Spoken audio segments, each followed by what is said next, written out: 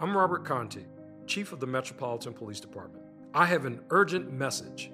Unfortunately, traffic fatalities have increased in DC, and I need your help to reverse this troubling trend. Did you know that using a seatbelt can drastically reduce the risk of death or serious injury to you or a loved one? Seatbelts save lives, and together we can accomplish a safer community. Let's make Vision Zero a reality in DC. Always wear your seatbelt. Click it or ticket. Welcome to one more edition of Politics and Rada. Egberto Will is your host. Today we have a special guest, as usual, Christopher Reeves, community organizer at Daily Kos and DNC committee man from Kansas. Look, when I hear the word Kansas, I always think about that book. You guys know what I'm talking about.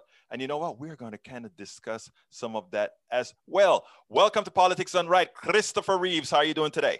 I am doing great, Egberto. Glad to be here. Well, look, it's a pleasure having you. I think we've spoke a while back at Netroots a few years ago. We haven't had one in a long time. I don't know if we're going to have one this year or not. Do you know what's the rumor mill about this year's Netroots? Well, I know everybody's trying to see what's possible, and there's one thing that is fantastic, and that is the way the Biden administration is rolling out the vaccine. So fingers crossed, it may actually be possible. Do you know if it turns out to be possible, where would it be? I don't know that. I have absolutely no idea of that. And I don't know if they would know right now yet. But I think right now it's probably more likely it's virtual. But I think that there's ground room for that to change. So we'll see. I can't wait for us to get back together and get into all those rooms and those symposiums and those great panels that we have. Really miss that. But you wrote a piece, and when you wrote that piece, I kind of contacted you right away because it is right on point. We just got the American Rescue Plan passed, which is it's more than a rescue plan. It's a paradigm shift if we make a lot of its tenets permanent. And the reason I'm bringing that up is you wrote a piece at Daily Kos that the title, Kansas Republicans Spent a Decade Attacking Social Assistance. Now they are shocked at the result. And the interesting thing about this, Christopher, is that this is not only a Kansas story. Yeah. This is really a red state story. So why don't you tell us a little bit about the article, the genesis of the article? Let's really get into that. So what had happened was, not only in Kansas, but in a lot of states, you were seeing a lot of difficulty dispersing funds for unemployment, access to health care. All of these things were really in a flux that the general populace didn't have a way to participate. And Republicans kept wringing their hands and going, oh, see, this is the federal government failure. This is, already Biden has failed. And I thought, most of this went on last year when Trump was in office. That's point number one. And point number two, what this really is it's the culmination of the last 6 years of stripping all of the money out of these programs in these red states. So states like Kansas, Texas, Louisiana, Mississippi, all of these states, Missouri, have just gutted their internal process to handle everything from foster care to unemployment. And then when they were faced with a pandemic, they were not in any way prepared to make that happen. So even if they had some Democratic leadership, we're very fortunate here in Kansas to have a Democratic governor, the system was so gamed against the working class that it was really hard to suddenly get the help out there. It was a few years ago in Kansas, they passed all this legislation that went around the country because ALEC was behind it, that said, if you're on unemployment, you can't spend any unemployment money on steaks. And there was a debate as to whether or not minute steaks qualified or cube steaks or, what qualified, that they weren't allowed to use their WIC and all these public assets money on, which was ridiculous. You can't go and use your TANF funds on a luxury cruise, which nobody was doing, but let's pass legislation. And they also moved to change to limit how long you could receive it.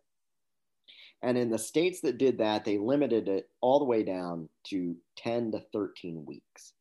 Well, in a pandemic that lasts an entire year, that was not feasible. That was not something that could change. And so you ended up with Republican legislatures who weren't willing to budge, who were complaining about all the people in their districts that were struggling, but they were struggling because of legislation that those Republican legislators had shoved down the state's throats for the last 5 years, while all the rest of us were going, hey, this is a bad idea. In the long term, this is a bad idea. They didn't want to hear it now. Now they're experiencing what it is. And rather than own up to the fact that, well, we set this ball in motion, they're wanting to point the fingers at everyone else, because it's easier to point the fingers than to say, well, we should have done something about this when we had the opportunity. We just didn't want to. Now, you have a special governor, or you had a special governor before we got this Democratic governor. His name was Brownback, and he faced a very tough competitor, a Democratic competitor before this last one. And we all thought the Democratic competitor was going to win because, as it turns out, your governor then, Brownback, decimated the school system. The teachers were against him. Many Republicans came out against him because if you want the prototypical supply side type governor, if you want the prototypical governor who believes in starving the government, he was the one. And when a comparison was made with just gutting the government by reducing taxes compared to a state like California who raised taxes to get their budget under control, we saw a huge contrast. Number one, how could he have survived? And number two, much of his privatization, as you mentioned in your article as well, went to grifting. So talk a little bit about that the Republicans in general, when they're talking about privatization, it's nothing more than. Some cars are comfy on the inside, but don't have power on the outside. And some cars have the horsepower, but none of the comfort. I used to think there weren't any cars that were the total package, but that all changed when I got my Honda SUV. It's rugged and sophisticated, and right now, Honda has deals on the entire Honda SUV lineup. CR-V, HR-V, Pilot, Passport, you name it. So if you're looking for a car that's the total package, the only place you'll find it is at your local Honda dealer. Hurry before they're all gone. Introducing touch-free payments from PayPal, a safe way for your customers to pay. Simply download the PayPal app and display your own unique QR code for your customers to scan. Whether you're a market seller, I'll take 2 tomatoes and a cucumber, poodle pamperer, piano tuner, or plumber, signing up to accept touch-free payments for your business is easy. Touch-free QR code payments. Shop safe with PayPal. Grifting. So Kansas in 2014, Brownback faced a really tough challenge by Paul Davis. And Paul Davis was a really good candidate. Kansas is normally a state that tilts Republican by default. So I know our current governor, Governor Kelly, is going to have a very tough race in 2022. But that having been said, there's a lot of things that go into that. One of the things that enabled people like Brownback is they never came out and talked about, here is the end result. They never once said, here's what's going to happen down the road. They only talked about, here's the immediate result. And so Brownback would say, hey, immediately you're going to get $50 back in your Kansas tax return, which is nothing. Right. But people said, well, that must be slimming down the government. So, Christopher, as a member of the DNC, it turns out that the concern right now is that given what we've done in 2020, the Republican legislatures are a majority. How do you expect that to pan out with respect to how House districts are drawn and whether Democrats can retain control of the House? So one of the issues that has happened is Republicans engage at the state house level in a lot of voter suppression. We always think about voter suppression as preventing people from going to the polls. But another level of voter suppression is drawing districts to either reduce effort, reduce turnout, and dilute the vote. So I want to kind of explain that. The first is to reduce effort and reduce turnout. If you draw maps to where a district is guaranteed, 100% guaranteed Democratic, because you've drawn it such that it's an all-black district or whatever, there's just never a challenge. And there are some districts in the country where there's no choice, but in a lot of places, they'll do that to pack all the Democrats in. What happens is turnout drops because people feel confident that they will have their state legislators and their U.S. House of Representatives. So turnout in that district comes down. Even though Republican turnout in that district is exactly what it should be, Democrats aren't turning out at the level because they know that they'll win. What does that mean? It means in statewide races, you get killed. The other thing that Republicans look to do is to dilute votes.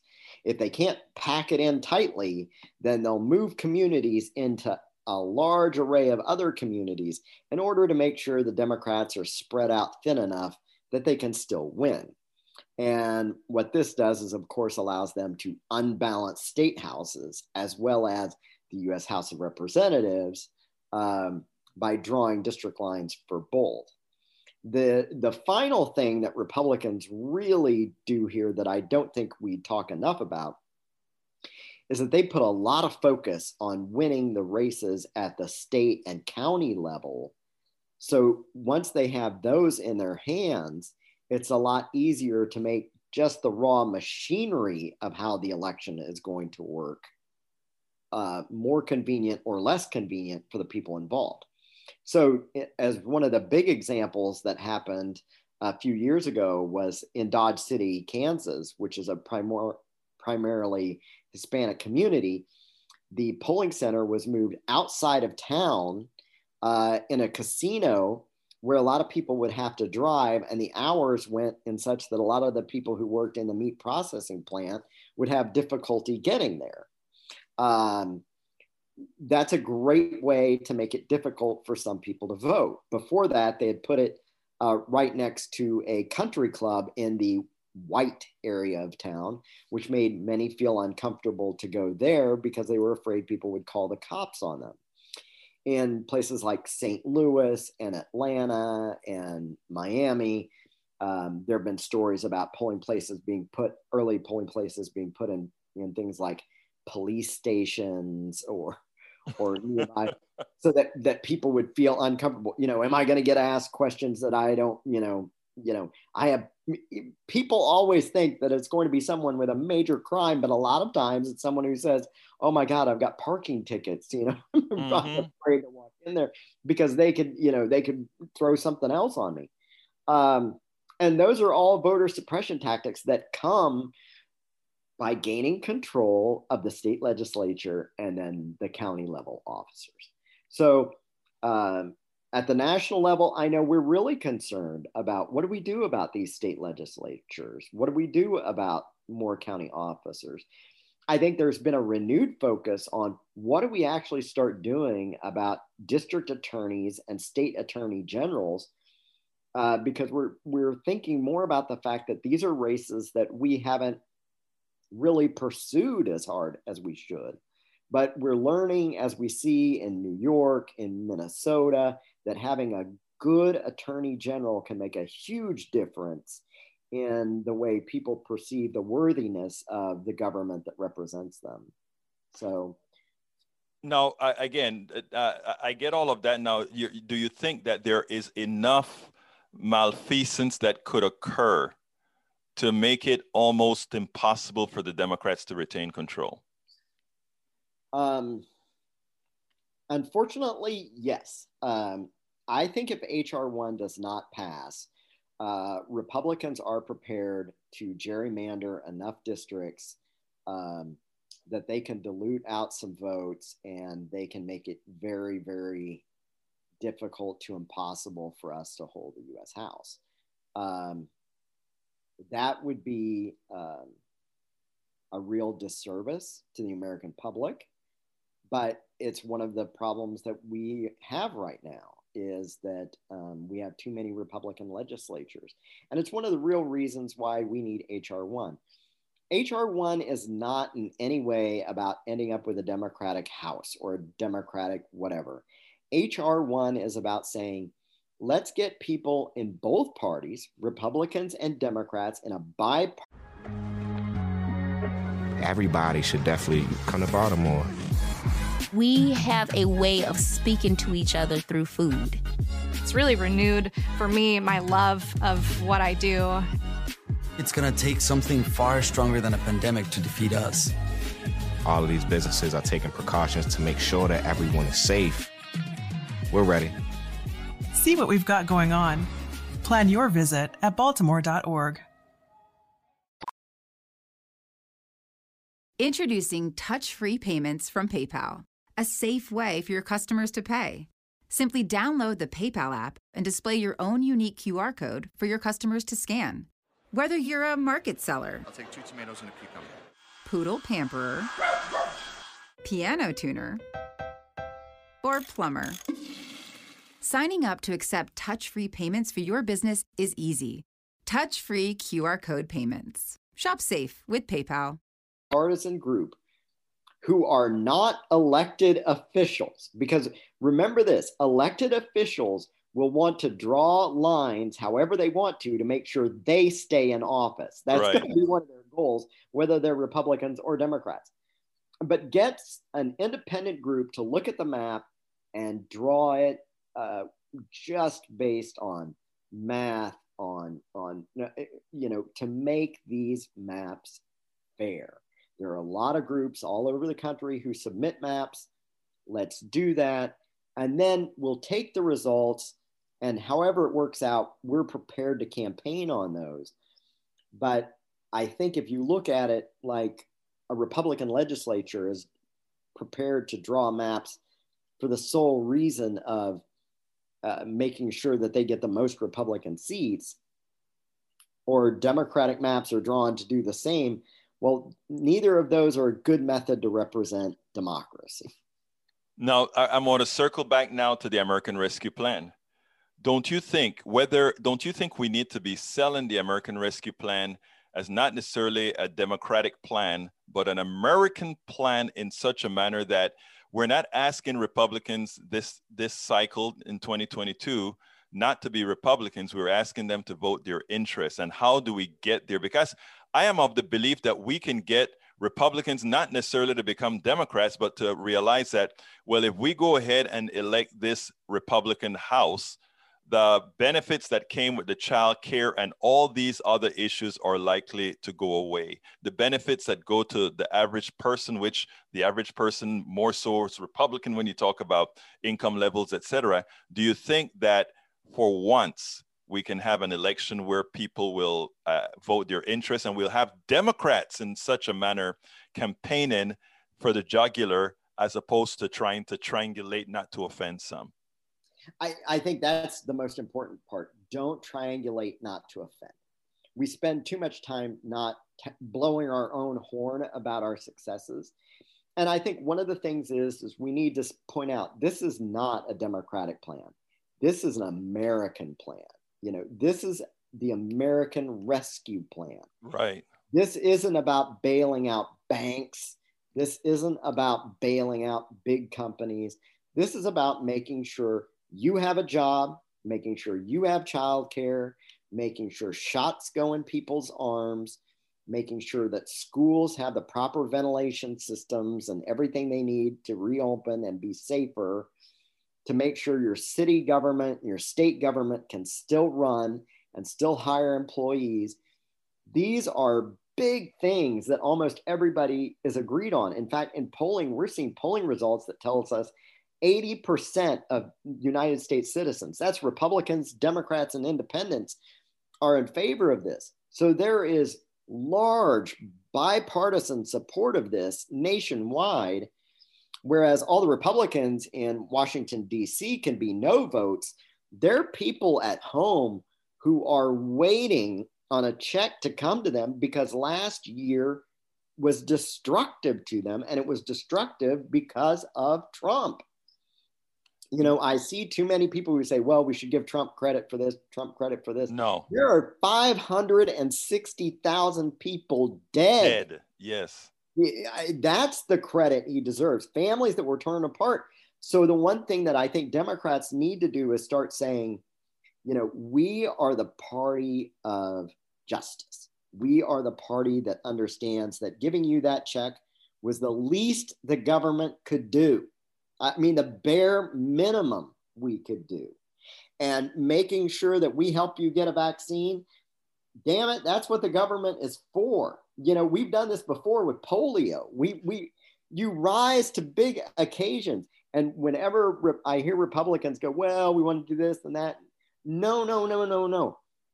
This is where we as Democrats have to go out and start saying, we are for the American people. And fine, when you vote for Republicans, what Republicans are wanting to tell you is all of this is too bad. The taxes, all these breaks should go to companies. In fact, we've had one Republican governor and 2 senators say that, you know, states should return this money because they can't give tax breaks with it. Well, BS. The average person doesn't need a tax break. They need a school bus to show up at their door where they know the bus driver has been vaccinated and is going to be safe. You know, that's what they want. They don't need to know that Walmart got a tax break on buying a lot of property. That doesn't matter to them. They don't need to feel like their grocery store got a big tax break when their grocery store really wants people to come back to the store and shop freely. So that's how you get the economy going. The economy getting going isn't by tax breaks. To get the economy going, you have to get people feeling comfortable about getting back out there and doing things. Exactly. Now, last question. I always ask this as my last question. What would you have liked me to ask you that I didn't? I think the one question that nobody's talking about enough is what do Democrats do next and what constitutes success? Everyone looks at the first 100 days of a presidency as what can you get done? We've just crossed 50 days and Biden has got more done in those 50 days than Trump in 4 years. Right. But what I think happens next is we start talking about some of the things that Trump kept bringing up but never got around to. I think that there is a Democratic infrastructure plan coming. I know that there's opportunities for us to talk about real innovation and real commitment for what America of the future is going to look like. And I think we have to start getting rid of the idea of making America great again and start saying how great America is going to be and how we can make America great in the future. We're working towards that dream. That has to be what we're looking for, not looking back, looking forward. And I think that's the message that I hope we start selling. Christopher Reeds, community organizer for Daily Kos and DNC committee person from Kansas. Thank you so kindly for having been on Politics Done Right. Absolutely. Thank you, Egberto. We spend a lot of time deconstructing the news, trying to parse it into a form that everybody can understand. We try to find those little nitpicks where it flies above the fray, etc.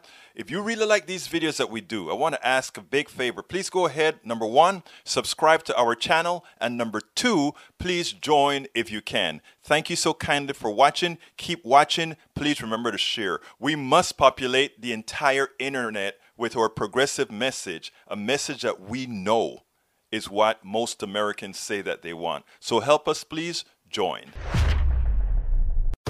When you rely on the internet for everything, you need speed that can handle anything. Xfinity delivers Wi-Fi speed faster than a gig. Go online, call 1-800-XFINITY, or visit a store today. Restrictions apply. Gig Wi-Fi requires gig speed and compatible X-Fi gateway. Actual speeds vary, not guaranteed. 15 minutes could save you 15% or more. Oh, that's a cheer we used to do in softball. What? It's actually Geico. Whenever someone hit a triple, we would wave our bats and yell, 15 minutes could save you 15% or more.